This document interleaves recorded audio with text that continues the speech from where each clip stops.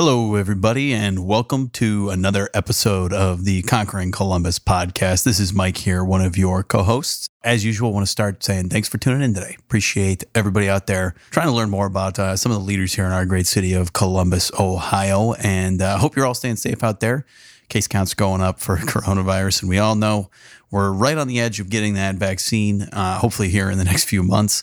But we got to hunker down. We got to stay safe in the remaining time period. So stay inside, stay safe, listen to lots of Conquering Columbus podcasts. But today on the show, we got a special guest, Mr. Todd Penegor, and he's the CEO of Wendy's Corporation. And Wendy's, as hopefully everybody knows, got its start here in Columbus. And they are obviously a huge corporation, and Todd manages a lot on his day-to-day. But he's got a lot of great insights, especially into the corporate world, which is something that we don't always get as much of a spin on here. So it was great talking to Todd, learning more about his career, his journey, his path. And he's got a lot of great advice for anybody looking to climb that ladder or looking to continue to grow their career. I think you'll get a lot out of this episode. I hope you all enjoy our interview with Todd. And as always, stay tuned because we'll be right back. This is Conquering Columbus.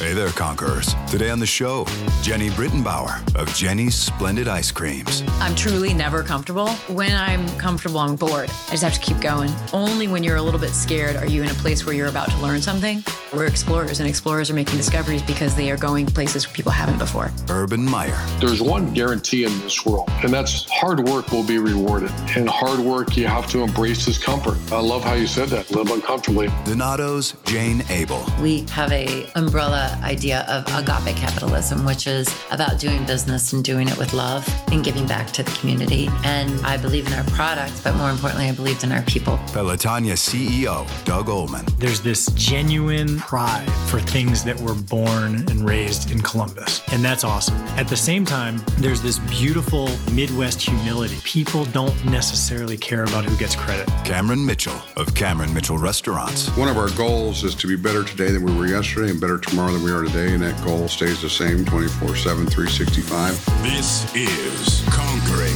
Columbus. Hey there, Conquerors. Welcome to another episode of the Conquering Columbus podcast. I am one of your co-hosts, Mike. Here in the studio with me is Josh. Hello. Hey, how you doing, Josh? Today on the show, really excited. We've got a special guest that we've actually been working to try and get on the show for a little while here. We're excited to have him joining us today, and it is Mr. Todd Penegor. And Todd is the CEO of Wendy's. Todd joined the Wendy's team in 2013 as SVP and Chief Financial Officer and was appointed CEO in May of 2016. And prior to his employment with Wendy's, Todd worked at the Kellogg Company, a global leader in food products. Probably have heard of their cereals.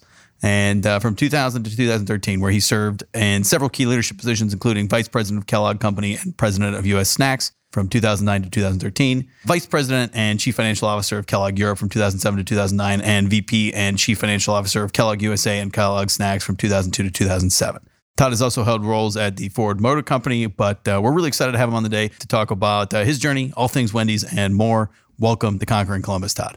Well, thanks for having me, Mike, and Josh. Looking forward to the discussion tonight. Hopefully you guys are big Wendy's lovers, because if you're not, I'll have to get you converted by the end of the show. I am a big Wendy's lover. Actually, I love I think it's the number 9. Nope, it changed though recently. Not recently, but the Asiago Bacon Ranch chicken sandwich, spicy. Like one of the best. You're taking Mike down a rabbit hole now. Yeah, sorry, I'm getting hungry. The great news is he knows that we continue to change the menu and numbering around, so I know he's a loyal and an active consumer. Yeah, made to crave line. So he passed the test. There we go. See. So Todd, one of the first places we'd like to start is just get a little background on yourself and your early life and career. So any major highlights that stand out to you? Maybe start as far back as, hey, where'd you grow up? Yeah, no, thanks, Mike. Grew up in the Upper Peninsula of Michigan in a little town called Iron Mountain. So way up north. I was a big sports nut growing up, played all the sports, basketball, football, golf, big skier. And I had a couple of idols growing up in my little high school. Tommy Izzo, who coaches Michigan State, and Steve Mariucci, who coached the Lions, 49ers, and now on the NFL Network. Were both 9 years older than I in high school. So those were the legends that we looked up to when I was a kid growing up. I ended up going down to Michigan State from the Upper Peninsula. First time I lived outside of the UP. So it was a big move for me, but ended up down there. had to get used to the being the second school up in Michigan all the time. You get the University of Michigan, which we don't like to talk about a lot. And you guys being from Ohio State can say the same. But very passionate around the green and white of the Spartans, and spent a lot of time there. Went to undergrad at Michigan State. I was an accounting undergrad. Really studied accounting because my dad had a CPA firm. I thought I'd always go back and just take over the practice. Realized once I finished undergrad that I hated accounting. But, the one thing I did do is decided that I needed to sit for the CPA exam right away. And the only reason I did that is my dad took 2 tries to get it done. I thought, hey, I'm going to do the old man and I'm going to get it done in 1 crack. And I passed all 4 parts the first time. So I was pretty excited about that.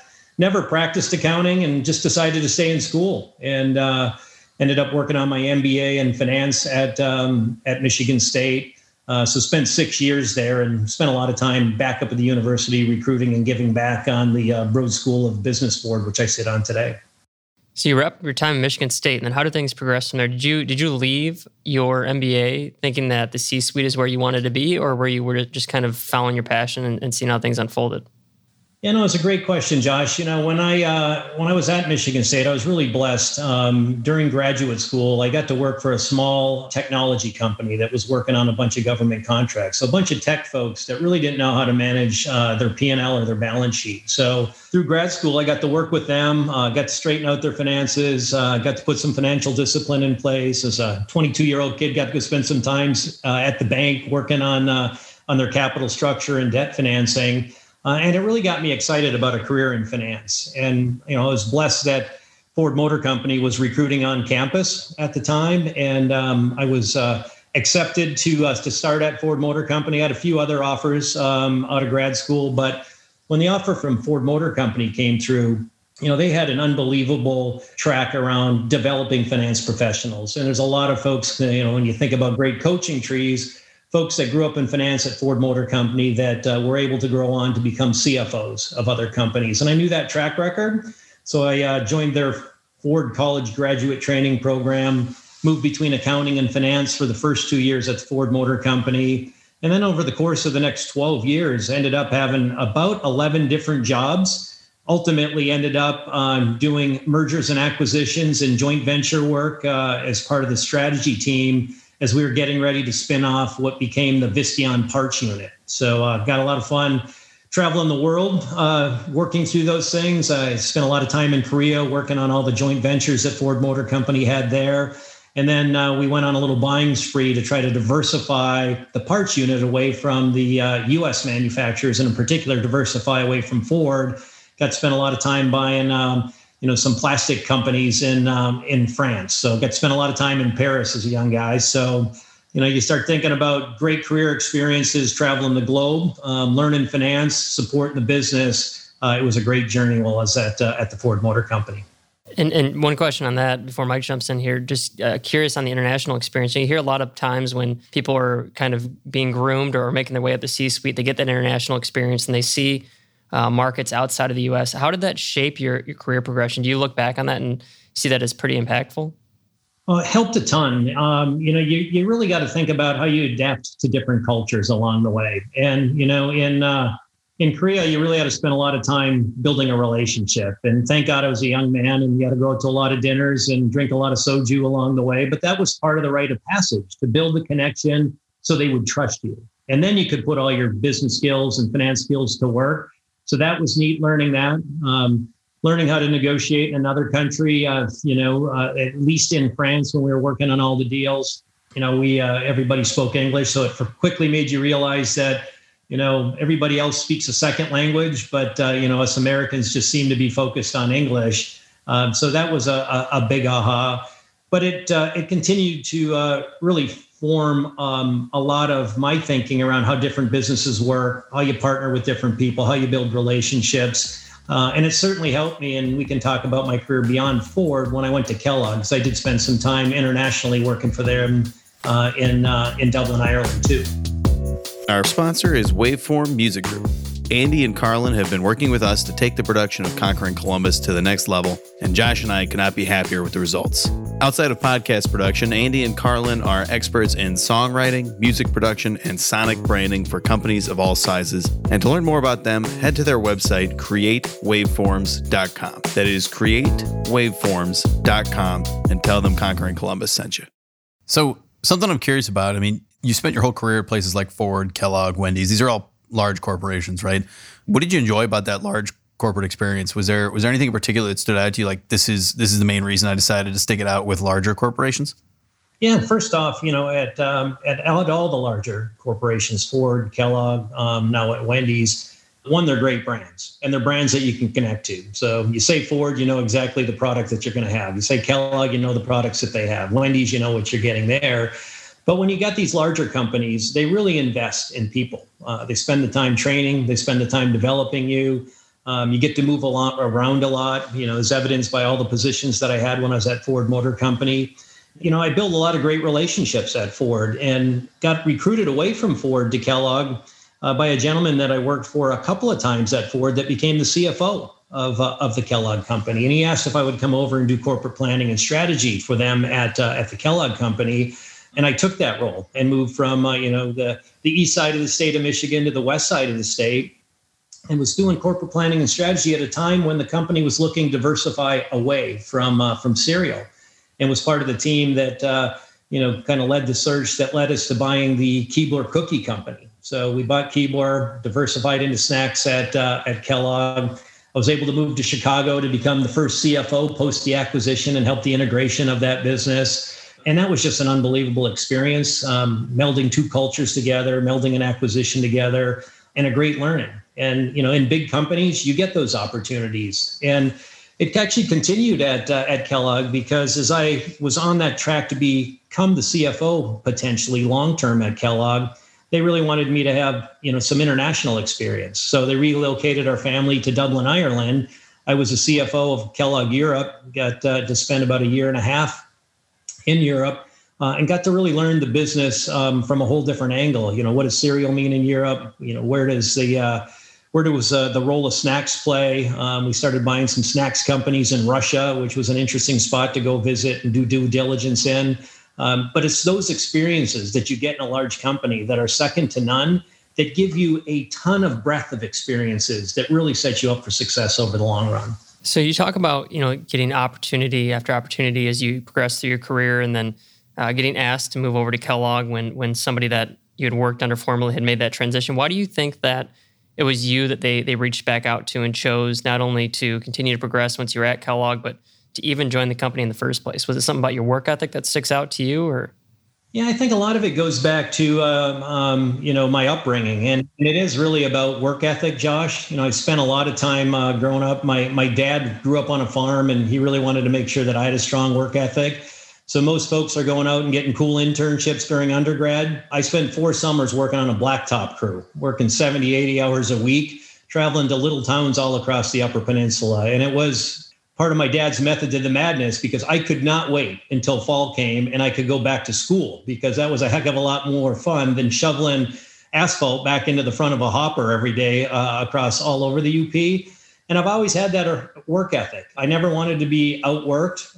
I would work super, super hard and, created a lot of breaks for myself along the way, but was smart. I surrounded myself all the time with a lot of good people that not only I could help become their very best, but they could help me really shine and really help me stand apart from a lot of the other young professionals that were in each of the organizations. And, it really always comes back down to leadership, right? Do you create a lot of followership? Will people follow you? Are you clear on your communication? Do you know how to influence? Do you know how to impact? But at the end of the day, if you can create followership, you end up becoming a leader that can continue to grow in any organization that you're in. So Todd, let's talk a little bit about the transition to Wendy's. So what brought you to the Wendy's team from Kellogg? Yeah, no, it was a tough one for me to make that decision, because I never thought I'd leave the Kellogg Company. I had a lot of great experiences, was on a track to potentially become the CEO, at a minimum, hopefully become the CFO.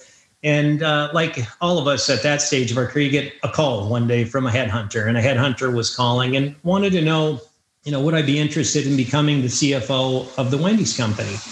And, at the time I was thinking, well, why would I want to leave Kellogg when I have the opportunity to do that there. And Wendy's was struggling. If you think about back in 2013, they had just started under new leadership with Emil Brolick, the new CEO.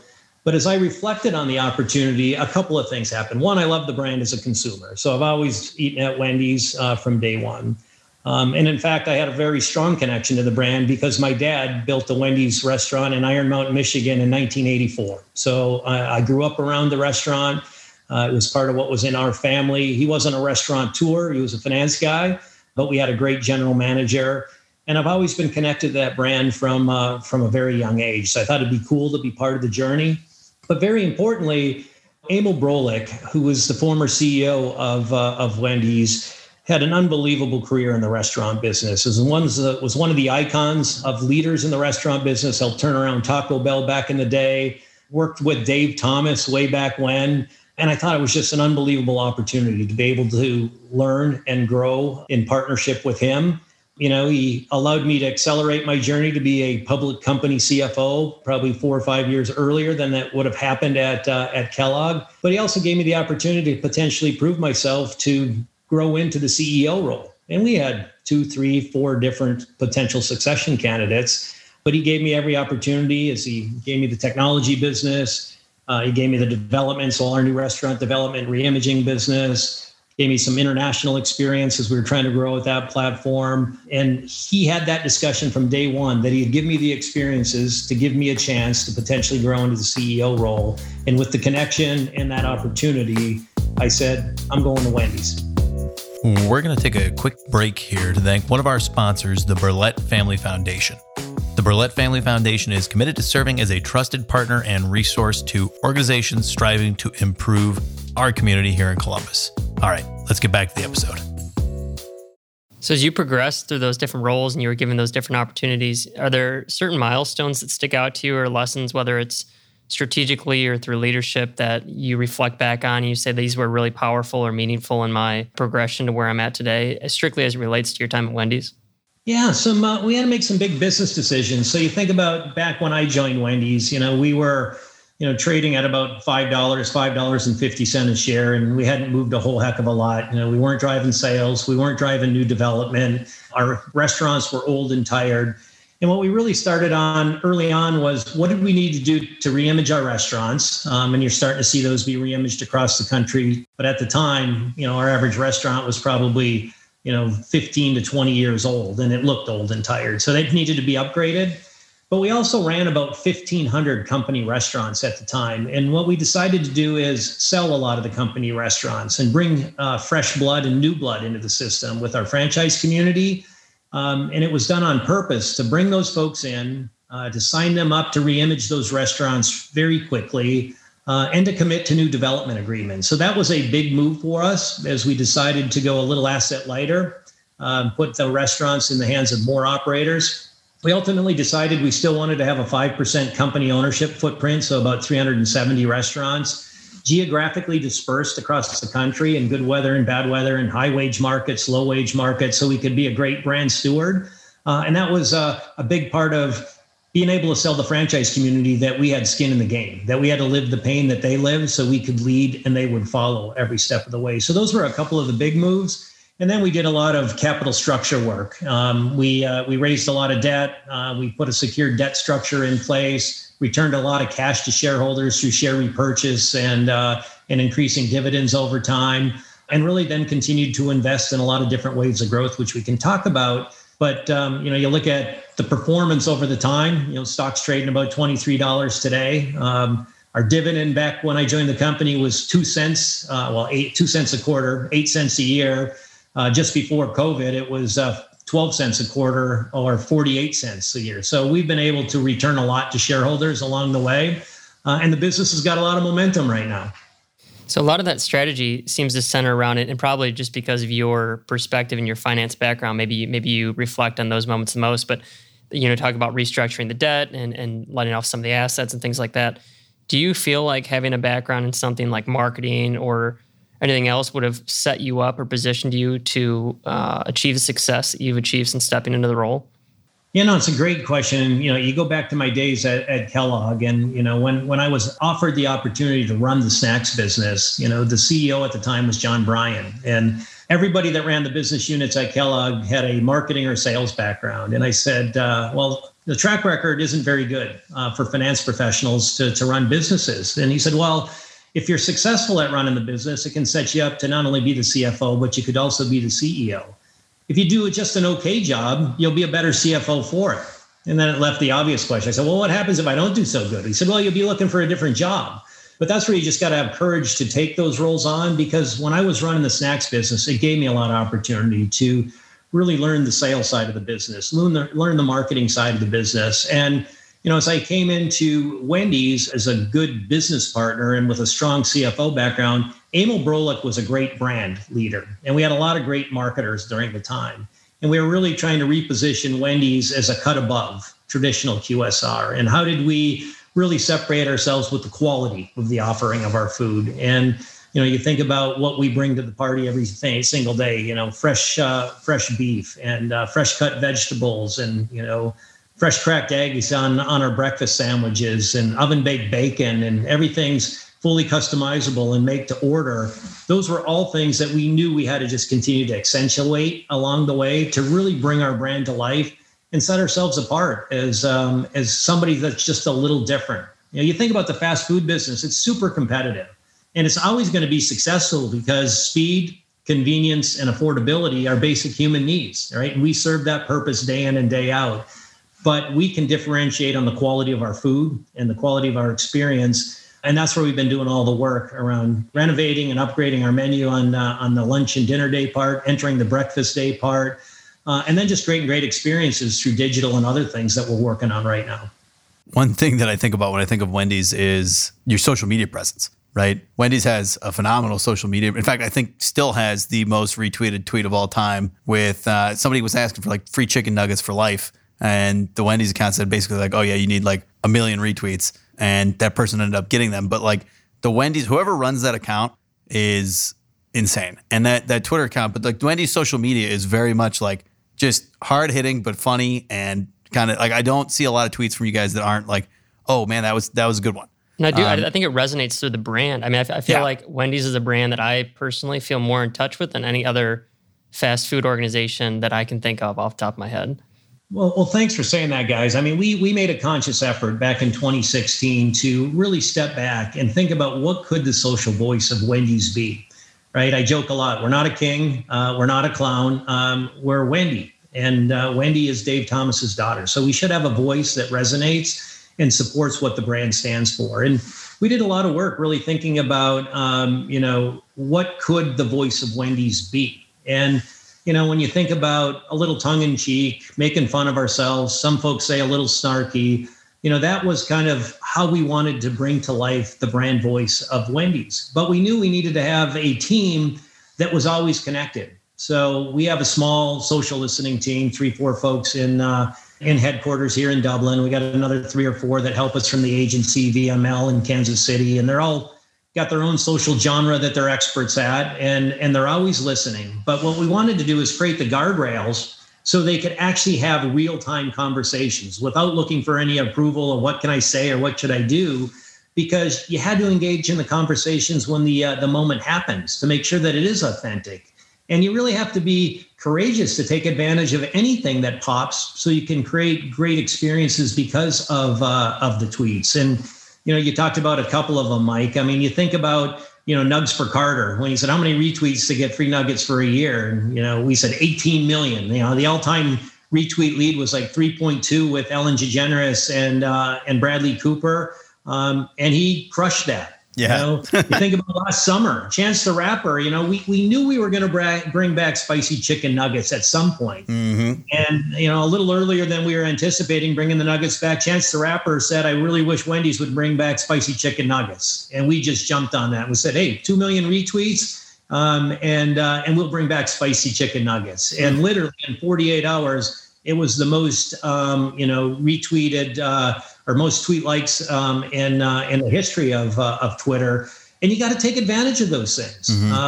You go way back. It really started when McDonald's decided to go in and launch fresh beef on one hamburger line, right? The quarter pounder line. And, that's when our most famous retweet of all time. Yeah, I remember that one actually. So let me get this right. In about a year, in most of your restaurants, on one of your hamburgers, you're going to have fresh beef, just asking for a friend. Yeah. And it just took off like crazy. And those are things where we're at our best, is when we're pointing out our unique differences around quality versus the competition.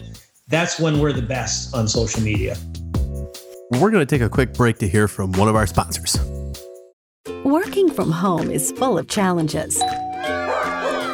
Online school from home can be even tougher. The internet's frozen again, Mom. I can't hear my teacher. Don't add to the frustrations with no hot water for showers or laundry or cooking. Clogged drains in your kitchens or bathrooms. You have enough going on at home right now. You know who to call. Let the pros at the Waterworks handle all your plumbing and drain cleaning. Call 614-25-DRAIN today. So talk a little bit about, COVID and what the initiatives are that you guys are working on now. If you think about the value chain of fast food and you think about strategy across those different aspects of the value chain and how COVID is influencing those things, as the CEO of an organization, how do you step back and you take a look at the ecosystem and the unpredictability around everything and decide how to spend your time and what the most appropriate moves are? I guess, you think of the last 7-8 months, right? The world's changed for all of us. And, safety is paramount, safety of our employees, safety of our customers, safety of the whole supply chain on food. And, it did start with a safety mindset on everything that we were doing to make sure that we could, serve great quality food in an environment where people were comfortable. But we did have to influence a lot over the course of the early days of COVID. We had to make sure that we were deemed an essential service. And, we had a lot of discussions with local officials, governors, folks up at the White House that, fast food should be an essential service because we can help feed America. We can feed America with quality food that's affordable, and we can take a lot of pressure off the grocery stores, and we can provide food in probably a safer environment than what a lot of the grocery stores could at the time. So we influenced a ton on that front. And then the focus really became, how do we actually get faster at the drive-thru? How do we get better positioned in our restaurants to make sure with all those big lunch orders coming through and those dinner orders coming through, we get through fast, accurate, friendly. We really pushed our digital platform hard. You think about what we were doing on mobile ordering, we started pushing really hard. How can you do mobile grab and go and grab your order out of the inside? How can you have a mobile order and go to the other side of the building and have a curbside pickup? Now, how do we get all the delivery platforms fully integrated onto our point of sale system? And, we put in place, we always had DoorDash, but we quickly added Uber Eats and Grubhub and Postmates, and then really leveraged all of that to try to complete the ecosystem by putting a loyalty program in place to make sure that we can drive frequency to the restaurant. So it was really a focus on what we always did well through the drive-through, but then really complementing it all with the digital, more contactless environment to continue to drive our business. Because you got to remember, we launched breakfast just prior to COVID. And, we were jacked up, right? We were the official breakfast of the NCAA. We're going to have all kinds of media on for, 4 or 5 weeks through the tournament. First week, our sales were up 18%, and then COVID hit. And the most hard hit day part had been breakfast. But we've been doing quite well, and it's mixing about 7% of our sales. It's adding about 6.5% to our top line growth. We just reported our third quarter earnings where we were growing 7% on the top line and grew profit on the bottom. And it's really because quality. We can differentiate on better food. And the breakfast day part, which we thought would really spike, from 7 to 9, not happening that way in a COVID world, right? Breakfast builds every half hour all the way till 10:30. And our peak breakfast time is 10 to 10:30 because everybody's grazing, right? Everybody's just out snacking. No one's getting up early to drive to work anymore. You're working from home and then you go out and get a late morning snack. But what we've really focused on is how do we differentiate on a great quality experience of our food. And those are the things that we keep working on. And you've seen it recently. We've just upgraded, creating a big chicken war out there, right? How's Wendy's classic chicken? It's been fully renovated. It's more juicy. It's more tender. It's got a new, nice texture to it. And the breading is great. And we threw a pickle on it and are having a lot of fun, really trying to compete with some of the other great offerings that are out there on the chicken side. So another strategy related question, and this one's a little bit off the script, totally cut it if it's too forward looking, but I was reading the other morning about the future of retail. It wasn't necessarily in terms of fast food, but I'm sure there's an influence there. And you hear about the rise of ghost kitchens, and you talked about, DoorDash and Grubhub and the food delivery. How does that relate to your guys' strategy? You guys thought it all about, is there going to be a different look to what a Wendy's store looks like? Is there going to be any type of delivery brought into the company or built into the franchises?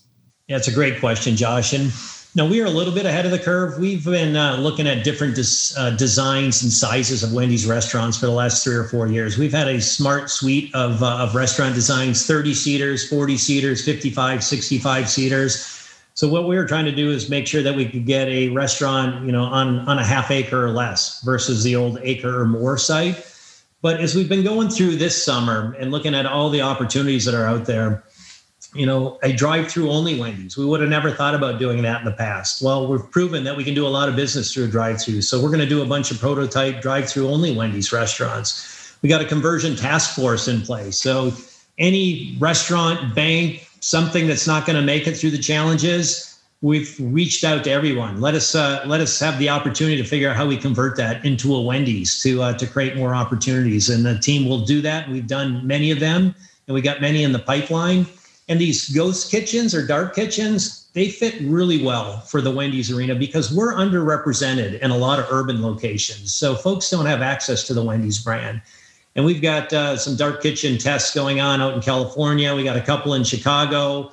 We got some really small ones out of trailers in downtown Toronto with Reef Kitchens. You plug in a small kitchen to 4 delivery providers like you have in the US, to somebody that wants the Wendy's brand, is going in through whatever delivery app they have. Those are great opportunities to continue to drive growth. And you'll see more and more of that coming from us into the future. So great question, Josh. Sounds like exciting stuff, Todd. And so one of the things that I'm curious about, right, you've been in quite a few different leadership roles throughout your career. What would you say is kind of the lessons you've learned so far? Is there any particular lesson that stands out to you? Yeah, no, I think, if you think, Mike, you always reflect on leadership. And, during the course of this summer, we've had a lot of challenges and opportunities to lead. But, as I think about lessons from me, always build a strong team. Make sure you're not afraid to surround yourself with people that are smarter than you. There's a tendency for great leaders to never want anybody smarter than them around them. Don't do that. Bring in a lot of smart folks, and then as you got that team in place, create the opportunities for them to be their very best. I use a lot of sports analogies. My job is to be the big burly lineman, to open up the holes so my team can go score all the touchdowns and get all the glory. So that's my job, right? Break down those barriers. And that's your job as a leader, to break down the barriers to create the success for your teams that are around you.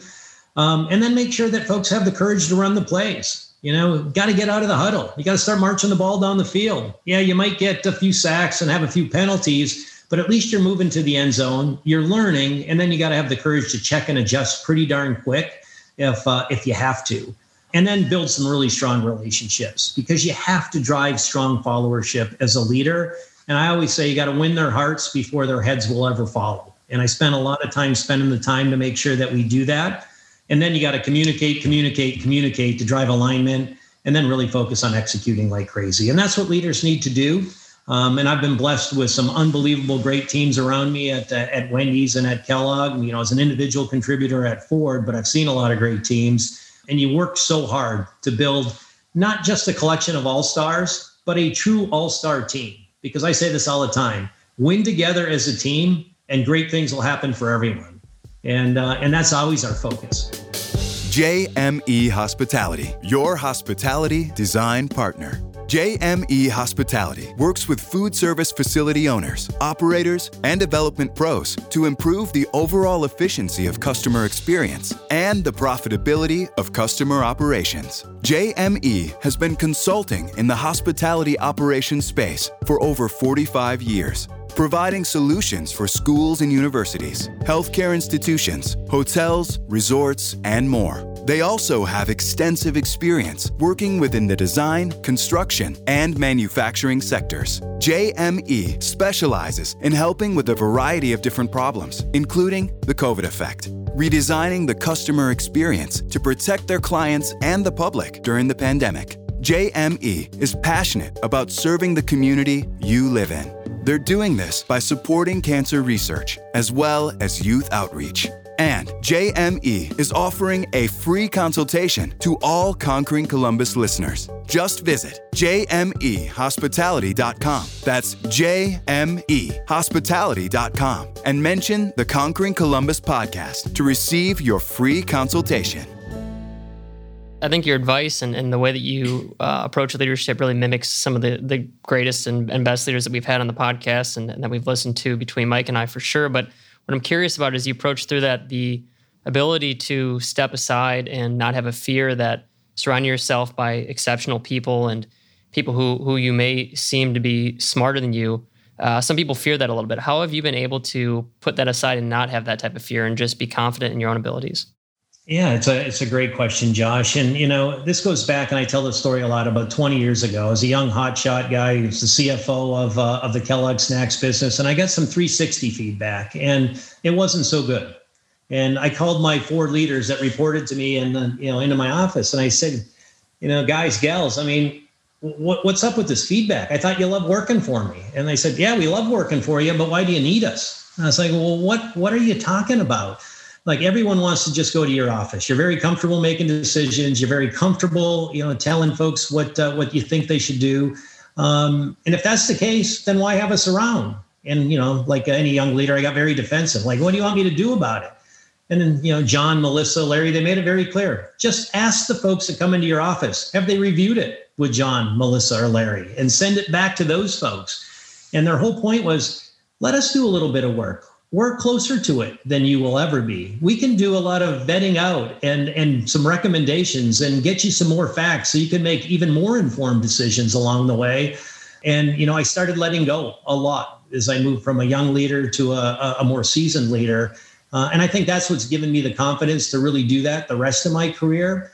But importantly, what it did is it allowed me to get out of the grimble and the detail of day to day and start to get into other functions, learn the marketing function, learn the sales function, learn operations. And I'm absolutely convinced that feedback that I got, which gave me a broader breadth of how to run a business, really led to my opportunity to become the president of the snacks business and eventually become the CEO of Kellogg. So you just got to have the courage, and winning's fun. Right? I say this all the time. Momentum breeds more momentum, and winning, continues to create some great winning streaks. But there's nothing more fun than winning. And when you're winning, man, there is a lot of things that can go well for the whole team. And that's when teams build reputations. And that's the fun part about the business. And, you remember that. I get a lot of accolades for a lot of stuff. And it's because of the great work that my team does. And I'll be the first to say thank you to my team for all of that great work.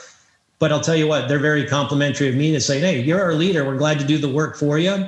And you really want to create those environments where people do the work because they want to, not because they have to. And that's a completely different mentality when they want to go through the wall for leaders. And that's when you create an unbelievably great culture and a great environment to be part of. And maybe one final question from my end on that same topic, and to kind of dovetail it. You talked about, learning operations and the new areas of the business. As you look back on your career, how have you balanced focusing on your current initiatives and focusing on self-improvement? Have you dedicated a lot of time throughout your life to continuing to sharpen the saw and focus on new areas of business? Yeah, you always have to continue to invest back in yourself. And you have to have the intellectual curiosity to continue to learn. When you create great leaders around you and you bring a lot of smart people around you, it forces you to continue to go out and be well-read. And it forces you to continue to go out and think. And, you got to balance having a long-term vision of where you want to take a business versus what you need to do to deliver it in the near term. And everything you do in the near term needs to be building blocks to lead up to that ultimate strategy. And those are the things that you just really need to step back and do. And a lot of that is, being around other great leaders, watching what works, watching what doesn't work, reading a lot of stuff to see how others thought about the business, and then really accepting feedback. I've been blessed in, you talk about what folks at Ford and Kellogg and Wendy's. So I've gotten a lot of 360 feedback over the years. And, I always joke, it's like spinach, right? It might not taste so good going down, but it makes you stronger. And you really got to embrace that feedback, because that then challenges you to go think about what things should I be doing to be even better. And I always say this, my focus is, how am I even better tomorrow? even when I'm giving feedback, I try to not make it sure it's critical. It's like, hey, in the spirit of even better tomorrow, here's a few things that we can be working on. That's a lot less confrontational than, holy man, you did this wrong, or you should have thought about this. And I'll tell you what, that brings people along for the ride in a hurry. Makes a lot of sense, Todd. And I think that's a good place to pivot towards our last question of the show. And that's centered around the theme here on Conquering Columbus, which is live uncomfortably. Without telling you too much about why we chose that particular phrase for a podcast about leadership, business, and life, what do you think of when you hear the phrase? How does it apply to your life and career? I loved it as you said it. I mean, it's you got to get comfortable with being uncomfortable. And that's part of being a lifelong learner. That's part of having intellectual curiosity. We all know change is inevitable, right? And you got to embrace it, and you got to manage it to the best you can. And what I got to say is you got to control what you can control, influence everything else. And if you can't influence it or control it, don't stress over it. And that's part of living uncomfortably, because you just know there's some things you can't change. So I love the mantra that you guys have. Perfect. Well, thanks, Todd. And thanks so much for coming on, sharing your story, talk a little bit about Wendy's with us today. Appreciate the time tonight, Mike, Josh. Thank you very much. Enjoyed the conversation. Perfect. And Conquerors, hope you guys enjoyed that as well. That was Todd Penegor, CEO of the Wendy's Corporation. Go ahead and leave a like, share it with your friends. And if you haven't already, hit that subscribe button. We'll talk to you guys next week.